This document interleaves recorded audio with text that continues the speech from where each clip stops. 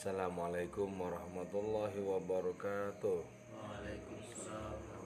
Bismillahirrahmanirrahim. Hamdan wa thana'an laka ya Allah, salatan wa salaman laka ya Habiballah, wa ala alika wa ashabika ya khair khalqillah laka ya Rasulullah, wa li jami' man tabi'a dinaka ya Habiballah. Haqiqatan min ladun Adam la yamil qiyamah radhiyallahu lana wa lahumul Fatihah. A'udzu billahi minasy syaithanir rajim. Bismillahirrahmanirrahim. Alhamdulillahi rabbil alamin arrahmanir rahim maliki yaumiddin. Iyyaka na'budu wa iyyaka nasta'in ihdinas siratal mustaqim. Siratal ladzina an'amta 'alaihim ghairil maghdubi 'alaihim waladdallin. Amin. Litaqarrubina ila Allah ta'ala limahabbatina ila Rasulillah sallallahu alaihi wasallam.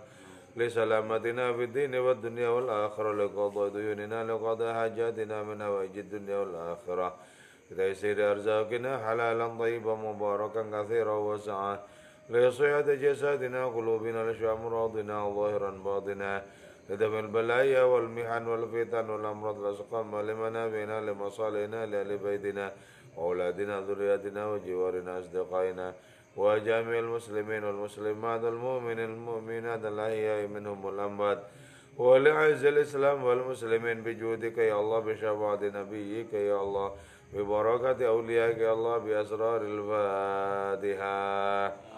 أعوذ بالله من الشيطان الرجيم. بسم الله الرحمن الرحيم. الحمد لله رب العالمين الرحمن الرحيم مالك يوم الدين. إياك نعبد وإياك نستعين اهدنا الصراط المستقيم صراط الذين أنعمت عليهم غير المغضوب عليهم ولا الضالين. آمين. Alhamdulillahirabbil alamin. Kita lanjutkan kembali kajian kitab Diwan al-Hallaj atau antologi puisi dari Syekh Husain bin Mansur al-Hallaj. Sekarang di bab yang ke-18. Qala al-musannifu rahimahullah ta'ala wa nafa'ana bi'ulumihi wa amaddana bi asrarihi wa fadha alaina min barakatihi wa bikum amin. Bismillahirrahmanirrahim. Ra'aitu rabbi bi'aini qalbi faqultu la syakka anta. Ra'aitu, melihat aku rabbi terhadap Tuhanku, bi'aini qalbi dengan mata hatiku. Faqultu, maka mengatakan aku, la syakka, tidak ada keraguan, anta engkau ya Allah. Ini berarti dimungkinkan bagi kita untuk menyaksikan Allah.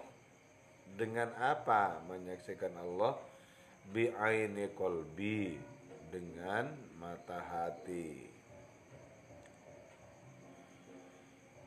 Perbedaannya, kalau mata kepala itu menyaksikan rupa-rupa, menyaksikan bentuk-bentuk, menyaksikan warna-warna. Coba kita melihat isi semesta ini secara empirik, pasti itu yang ketemu. Warnanya apa, bentuknya seperti apa, rupanya kayak apa. Itu pasti berkaitan dengan tiga hal itu. Kalau mata hati itu lebih tertuju kepada makna di balik rupa, di balik warna, di balik bentuk. Bahwa setiap rupa, di balik setiap rupa itu ada yang menciptakan rupa. Di balik setiap bentuk dan warna ada yang menciptakan bentuk dan menciptakan warna. Jadi kalau mata kepala itu tertuju kepada produk itu, tapi kalau mata hati itu tertuju kepada kemahaan di balik produk itu. Misalnya begini ya. Siapa sesungguhnya yang berperan di balik keberadaan manusia di dunia ini? Dari mana kita ini sebenarnya datang? Katakanlah kita merasakan bahwa kita lahir di dunia ini. Tapi dari mana dunia ini sebenarnya?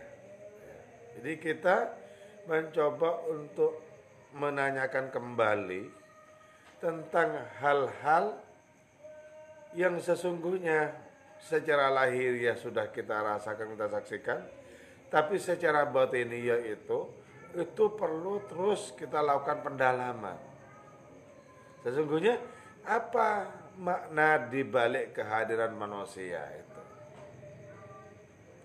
Jadi ini medannya dari mata hati.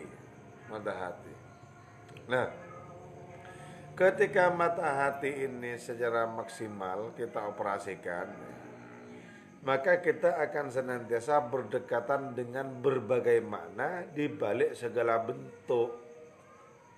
Dan dengan demikian, kita akan merasa terkagum-kagum. Betapa sangat hebat di balik penciptaan kita, di balik penciptaan alam semesta ini. Jadi, kita sebenarnya bersentuhan dengan kemahebatan itu. Kita bersentuhan dengan kemahaan itu, bersentuhan.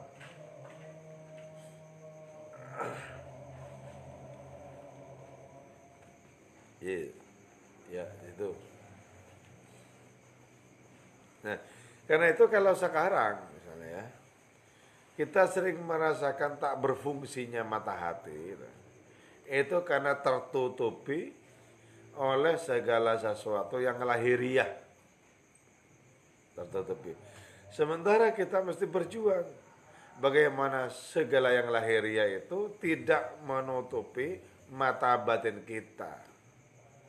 Sehingga dengan demikian kita bisa terus-menerus menyaksikan yang berperan di balik terciptanya alam raya.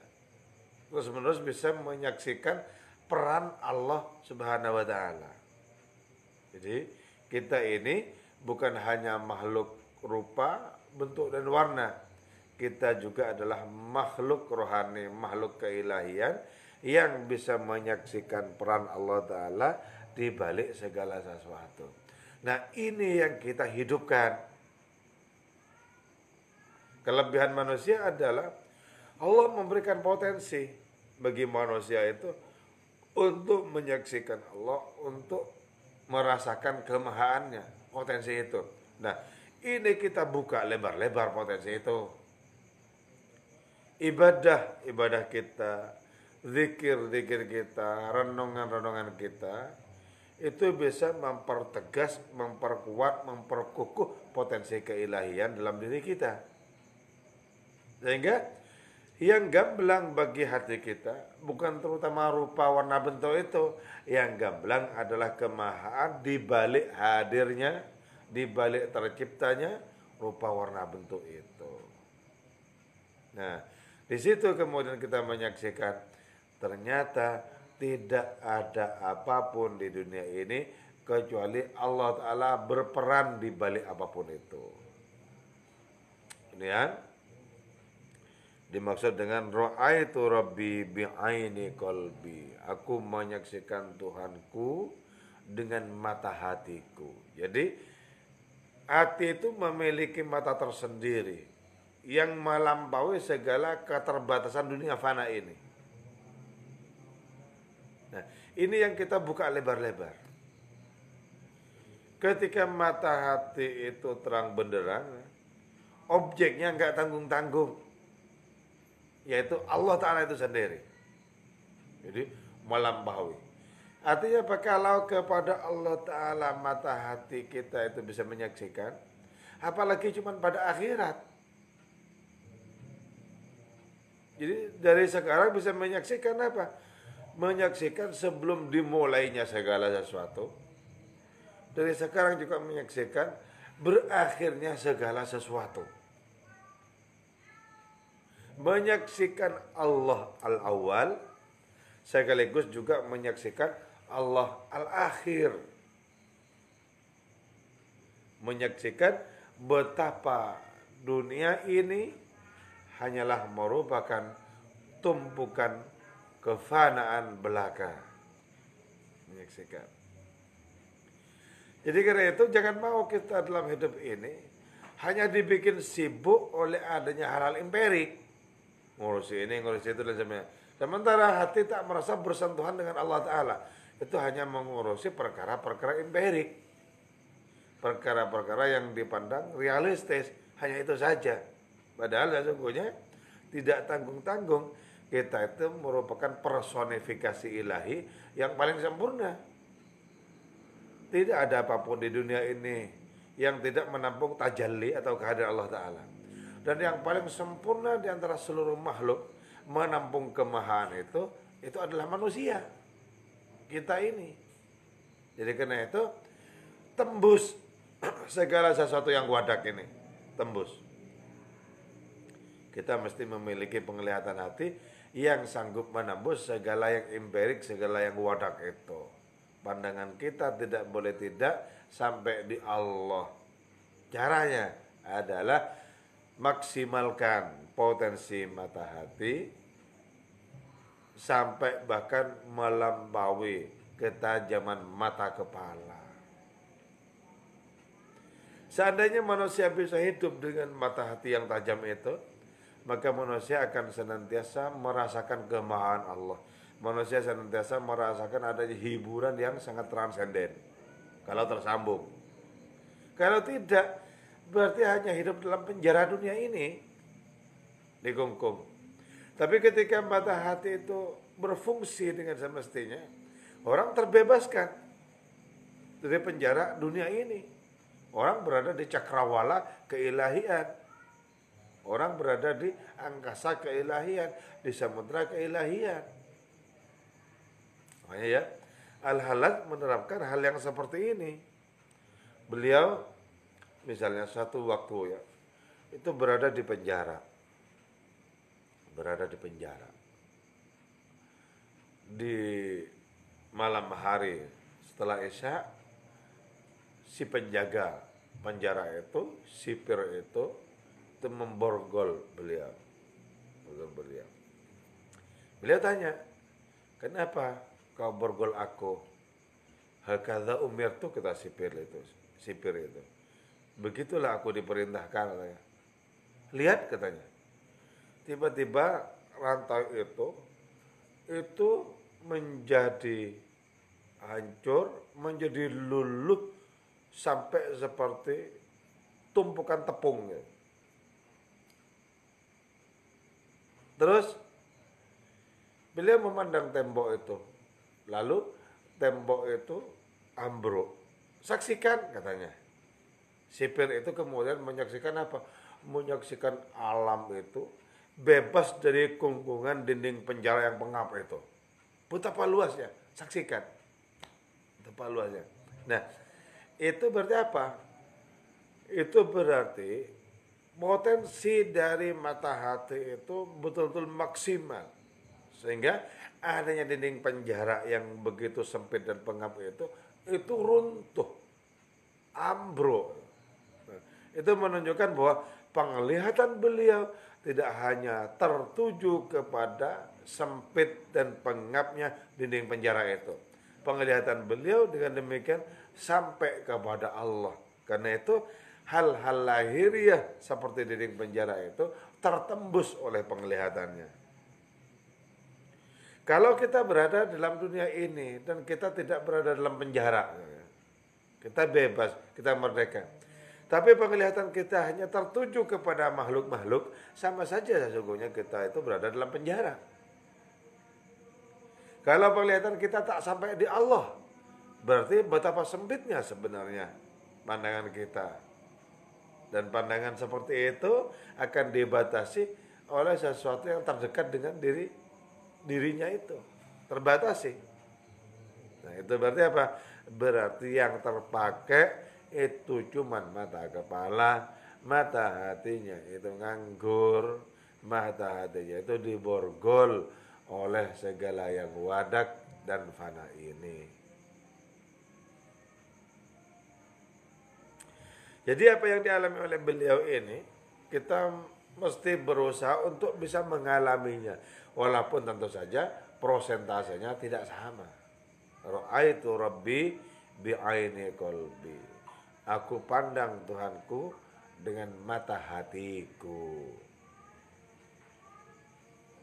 Sekarang, misalnya, bisakah kita serentak langsung ya, menyaksikan peran Allah Ta'ala di balik segala sesuatu ini? Menyaksikan perannya di balik segala sesuatu ini. Saksikan baik-baik ya, bahwa kita itu pertama-tama merasakan, kita tidak menciptakan diri kita sendiri. Saksikan baik-baik bahwa makanan, minuman, itu tidak secara otomatis kemudian menjadi energi dalam diri kita.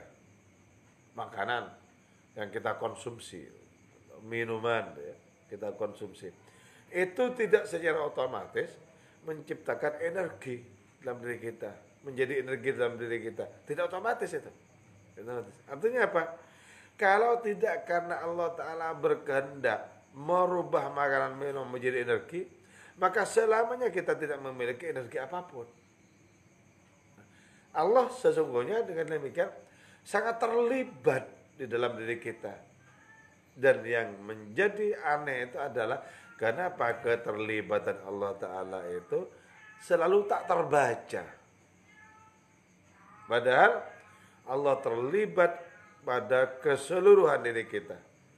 Terlibat di pandangan kita, terlibat di pendengaran kita, terlibat pada segala beroperasinya indrawi kita, terlibat pada apapun dalam diri kita.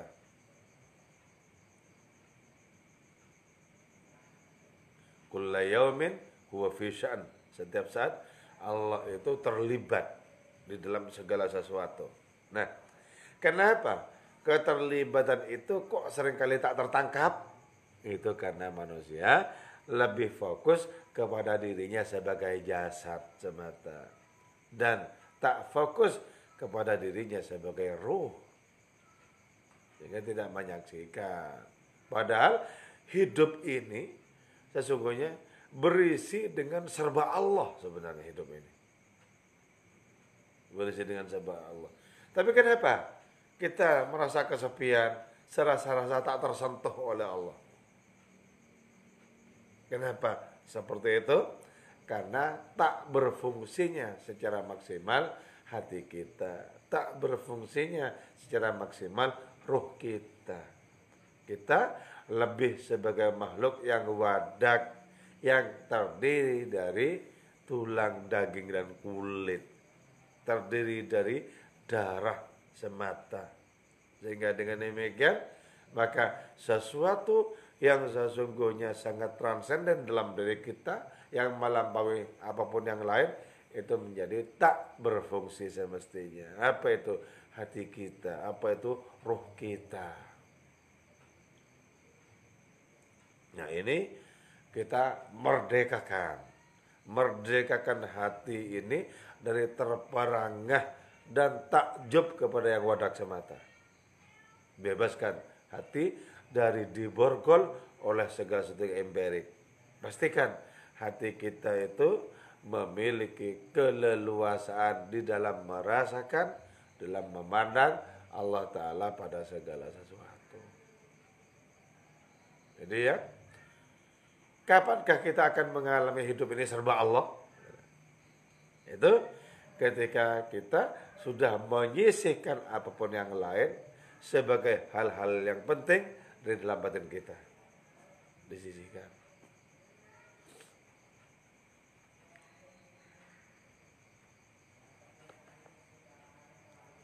Nah, kalau sudah begitu, yaitu ra'aitu Rabbi bi'aini qalbi, aku menyaksikan Tuhanku dengan mata hatiku, maka ketika itu fakultu la syakkah, tidak ada keraguan lagi, entah ini semuanya Engkau ya Allah. Semuanya Engkau. Nah, pertama-tama mesti kita gambarkan ini, gambarkan bahwa tidak diragukan lagi bahwa ini semuanya Engkau. Pertama-tama kita mesti menggambarkan ya, dalam imajinasi kita juga boleh menggambarkan tentang adanya kemahaan Allah Ta'ala yang menggelar kehidupan ini, yang menggelar segalanya ini. Pertama-tama kita membayangkan seperti itu. Terus ketika hati kita sudah semakin terasa dan terlatih, kita tidak saja membayangkan, tapi kita juga langsung menyaksikan dan merasakan segala-galanya ini serba Allah. Coba misalnya begini, bisakah pohon-pohon itu mengambil saripati tanah secara sendiri, kemudian pohon-pohon itu mempertahankan eksisnya untuk tetap tumbuh, untuk tetap bertahan? Tidak. Sama dengan misalnya, gak usah jauh-jauh dari kita, bisakah kita dengan makan dan minum kemudian memastikan bahwa makan dan minum itu menciptakan energi dalam diri kita? Gak bisa. Tidak bisa. Ini tidak boleh tidak. Ya. Pasti ada peran Allah Ta'ala. Cuma kan seringkali persoalannya tidak dirasakan bahwa Allah terlibat di pandangan kita, terlibat di pendengaran kita, terlibat dalam berbagai macam indrawi diri kita. Ya kan? Rasa itu yang tidak ada. Kenapa? Karena hati tertimbun oleh berbagai macam hasrat dan kesenangan kepada yang lain, bukan kepada Allah Ta'ala.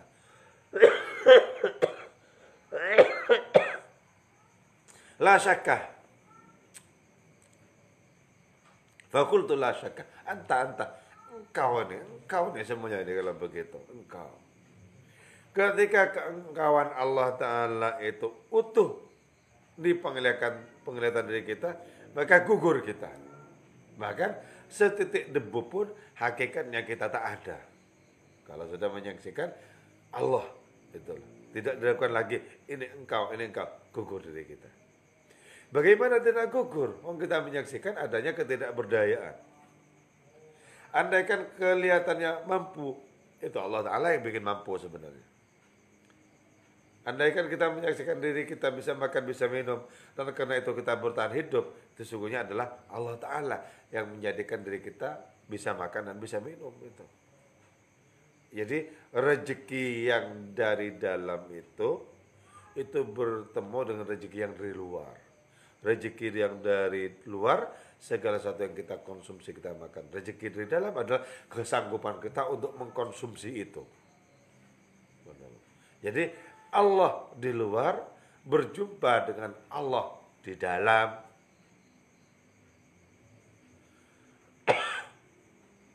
Nah ini kita kelola.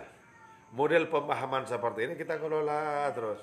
Sehingga kita bisa merasakan bersentuhan dengan kemahaannya itu. Kita kelola terus.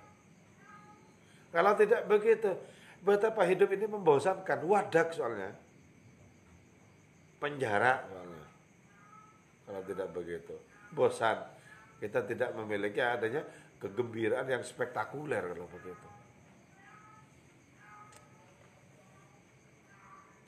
Jadi hidup ini apa? Hidup ini murni dipenuhi oleh keengkauan Allah. Engkau.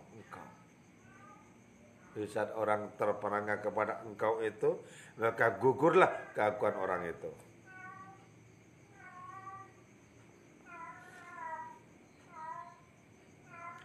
Falaisa maka tidak ada lil aini bagi di mana mingka dirimu ainun adapun di mana. Jadi karena itu kemudian karena Allah Ta'ala itu dibalik segala sesuatu, maka tidak bisa dipastikan pada adanya arah tertentu saja. Allah di sana, enggak. Allah di situ, enggak.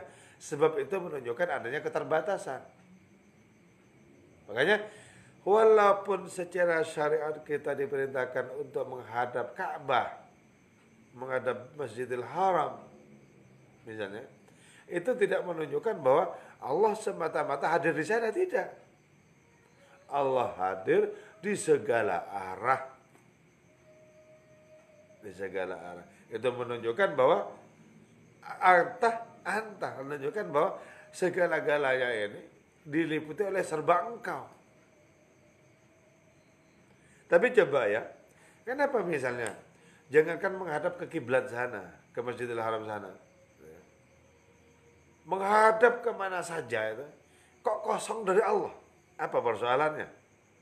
Menyaksikan arah dimanapun, seperti pandangan ini tak menemukan Allah, tak menetap Allah. Apa persoalannya? Kalau begitu, persoalannya adalah ketidaksanggupan untuk menembus yang wadak. Itu persoalannya. Padahal Allah Ta'ala nyata hadir pada segala sesuatu.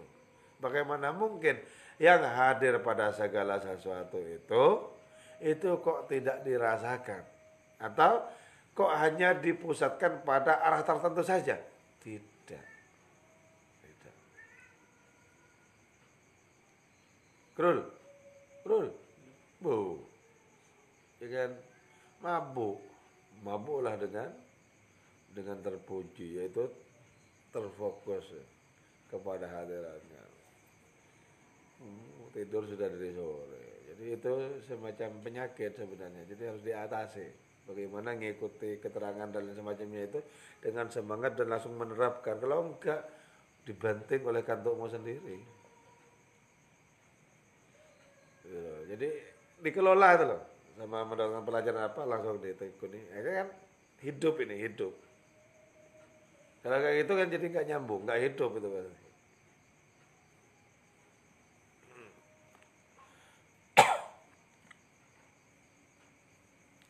Falaisa lil aini minka ainun. Maka kalau begitu ya Allah, tidak ada dalam tanda kutip di mana yang difokuskan kepada Allah Ta'ala. Yang di sana tidak. Atau misalnya hanya berada di person tertentu. Misalnya Tuhan ada pada diri Nabi Isa. Enggak bisa begitu. Tapi hadir pada segala sesuatu. Ada pada segala sesuatu. Walaupun nanti prosentase kehadirannya itu juga berkaitan dengan kesanggupan segala sesuatu untuk menampung kehadirannya itu. Memang hadir pada segala sesuatu. Tapi segala sesuatu itu ya, secara partikular, itu tidak sama kesanggupannya menampung kehadiran Allah Ta'ala. Karena itu kita bisa menyaksikan Allah Ta'ala itu lebih terasa pada diri orang-orang suci. Dibandingkan dengan menyaksikan kehadiran Allah Ta'ala di pohon-pohon, di batu-batu, di awan gemawan, di bintang-bintang, dan lain semacamnya. Tapi tetap ada. Jadi Allah Ta'ala itu tunggal, esa, utuh ya. Akan tetapi tajalli Allah Ta'ala itu beraneka ragam sesuai dengan keanekaragaman yang partikular. Aneka ragam. Bagaimana kita bisa menerapkan tentang la syakka anta. Tidak ada lagi ini semuanya engkau. Nah, dari situ orang tidak saja paham wahidatul wujud, tapi mengalami wahidatul wujud. Loh, wujud ini tunggal kalau begitu. Ya iya, memang wujudnya Allah Ta'ala secara hakikat segala sesuatu ini.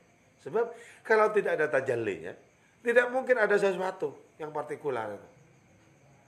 Ketika ada segala sesuatu yang partikular, berarti ada tajallinya di situ. Ada kehadirannya. Itu yang kemudian menjadikan Ibnu Arabi menyatakan likulli syai'in ayatun tadullu ala annahu wahidun. Pada segala sesuatu itu ada ayatnya Allah, ada kemahaannya yang menunjukkan Allah itu tunggal. Yang tunggal itu bertajalli menjadi beraneka ragam. Dan tentu saja keanekaragaman itu diliputi oleh tajallinya, diliputi oleh kemahaannya. Termasuk kita bisa merasakan Allah hadir pada diri kita dan pada apapun di luar diri kita. Itu yang disebutkan Allah yang di dalam itu merasakan Allah yang di luar. Artinya apa? Tajallinya dalam diri kita, merasakan tajallinya di luar diri kita. Bukan lantas dikatakan Allahnya 2 atau 3 atau berapa, tidak. Allah itu esa. Tapi sebagaimana nama Allah banyak, tajallinya juga banyak, sifatnya juga banyak.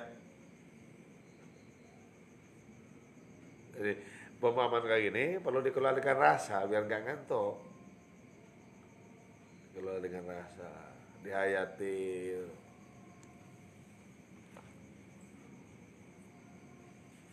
Walaysa ainun bihaitsu anta, karena itu walaysa tidak ada. Apa ainun itu di mana? Tidak ada. Bihaitsu anta, pada sisi engkau ya Allah. Jadi karena itu kemudian tidak bisa dinisbatkan pertanyaan engkau di mana, sebab pertanyaan engkau di mana itu menunjuk kepada ruang tertentu. Sementara Allah Ta'ala itu meliputi segala ruang. Bagaimana mungkin ditanyakan di mana kalau kehadirannya itu meliputi segala sesuatu? Beda dengan misalnya pertanyaan, di mana kau tinggal? Itu pasti menunjuk kepada tempat tertentu. Dari arah mana engkau datang? Menunjuk kepada arah tertentu. Nah, pertanyaan partikular seperti itu tidak dinisbatkan kepada Allah Ta'ala. Di mana? Oh, di mana? Pada segala sesuatu kok mau dibilang di mana? Yang hanya tertuju kepada satu ruang itu, satu arah itu. Melampaui segala sesuatu. Tinggal kita merasakan bahwa kita ini sebenarnya berselimut Allah. Berselimut Allah. Dilingkupi Allah. Dirasuki Allah Ta'ala. Ya apa? Allah merasuk, Allah hadir pada bagian terdalam diri kita, pada bagian terdalam segala sesuatu. Itu yang disebut dengan khabirun. Ya. Jadi tahu tidak semata-mata secara konseptual khabir itu. Tahu sekaligus ada di situ itu loh. Ada di situ. Kalau kita misalnya ya tahu segala sesuatu itu secara konseptual itu dimungkinkan seperti itu, tapi pada saat yang bersamaan belum tentu merasakan segala sesuatu yang diketahui itu. Tapi kalau Allah Ta'ala tahu segala sesuatu dan hadir di segala sesuatu itu, nah tentu saja kehadirannya itu tidak empirik, tidak wadak. Kenapa? Karena Allah Subhanahu wa Ta'ala itu latifun. Allah itu maha lembut. Kata Ibn Arabi, karena Allah maha lembut, maka ketika kita menyaksikan langit, kita katakan itu langit. Padahal sesungguhnya hakikat langit itu ya Allah. Yang oleh orang-orang dari kalangan ilmu kalam disebut sebagai substansi. Padahal ya Allah. Dari saking lembutnya ya. Dari saking lembutnya. Kita katakan pohon itu pohon. Padahal hakikatnya ya Allah.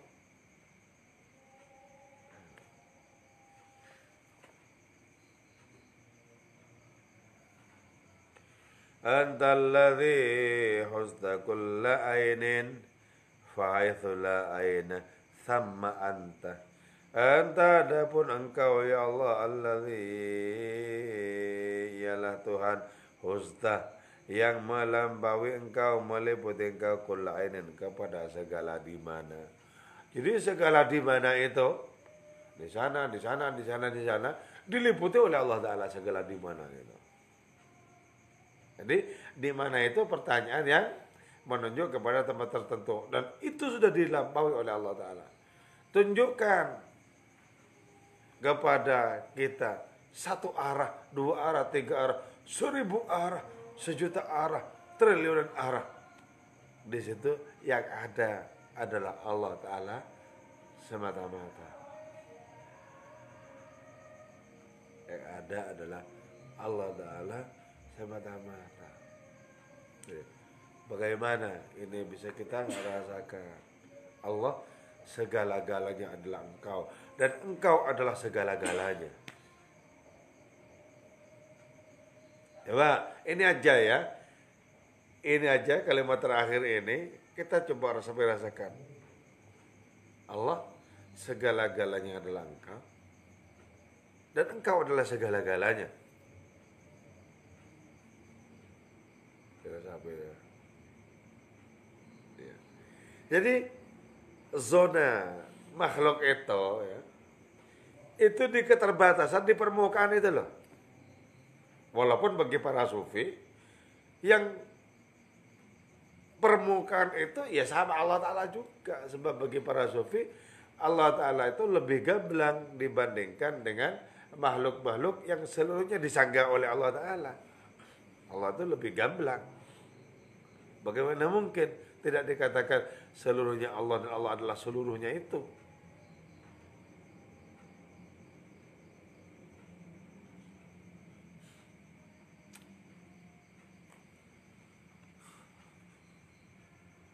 Engkau adalah Tuhan yang meliputi segala di mana. Fahaitsu la ain, kalau sudah lenyap di mana itu, sama entah di sana engkau. Ya Allah. Jadi lenyapkan kedimanaan yang menunjuk kepada keterbatasan, maka kita menemukan Allah. Bebaskan diri dari cengkraman yang partikular, maka kita akan menemukan Allah universal. Jadi karena itu ya, kita menangani hal-hal partikular setiap hari itu, jangan lupa dihubungkan dengan yang universal. Kita ngurusi makhluk-makhluk itu tiap hari, dihubungkan dengan Allah Ta'ala. Nggak ada yang tidak ada hubungannya. Aktivitas kita berupa mandi, ada hubungannya dengan Allah, pasti ada. Aktivitas kita masak, aktivitas kita bekerja apapun sehari-hari, itu semuanya ada hubungannya dengan Allah. Tidak ada apapun yang tidak ada hubungannya dengan hadirat itu, nggak ada. Maka jangan mau kalau kita mau dibatasi oleh adanya hal-hal yang partikular itu. Kenapa? Itu berarti dengan demikian penglihatan kita hanyalah mata kepala, bukan mata hati, bukan mata roh. Ya Pak, misalnya, apa aktivitas kita sehari-hari rutin itu? Mungkin kampus, mungkin nyapu, mungkin masak, mungkin apa saja. Apa itu tidak ada hubungannya? Loh, sangat ada hubungannya. Yang jadi persoalan adalah kenapa hati tak merasakan adanya keterhubungan itu? Padahal ya ada. Seluruh makhluk itu diliputi oleh Allah Ta'ala. Bagaimana mungkin aktivitas makhluk itu kok tidak terhubung dengan Allah? Gak mungkin. Yang pertama. Yang kedua, seluruh makhluk itu dimunculkan oleh Allah Ta'ala dan bersama Allah. Bagaimana mungkin aktivitas makhluk itu kok tak terhubung dengan Allah Ta'ala? Gak mungkin.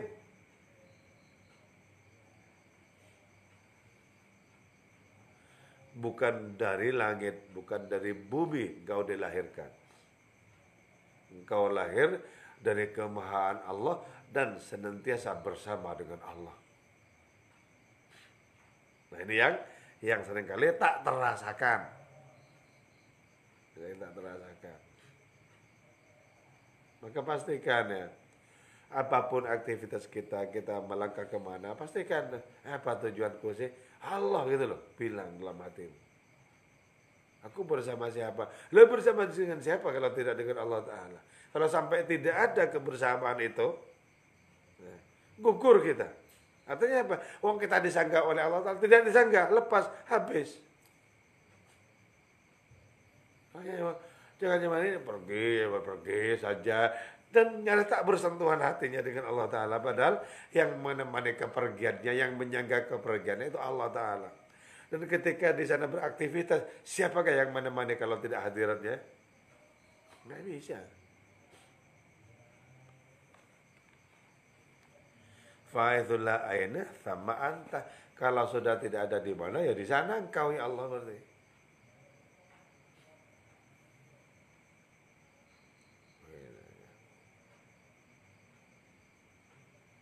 Harus senantiasa kita renungi begitu.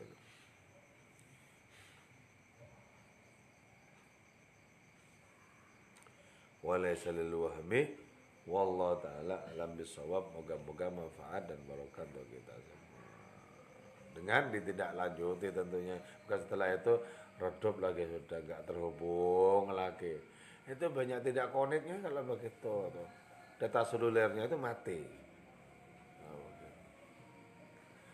Wassalamualaikum warahmatullahi wabarakatuh.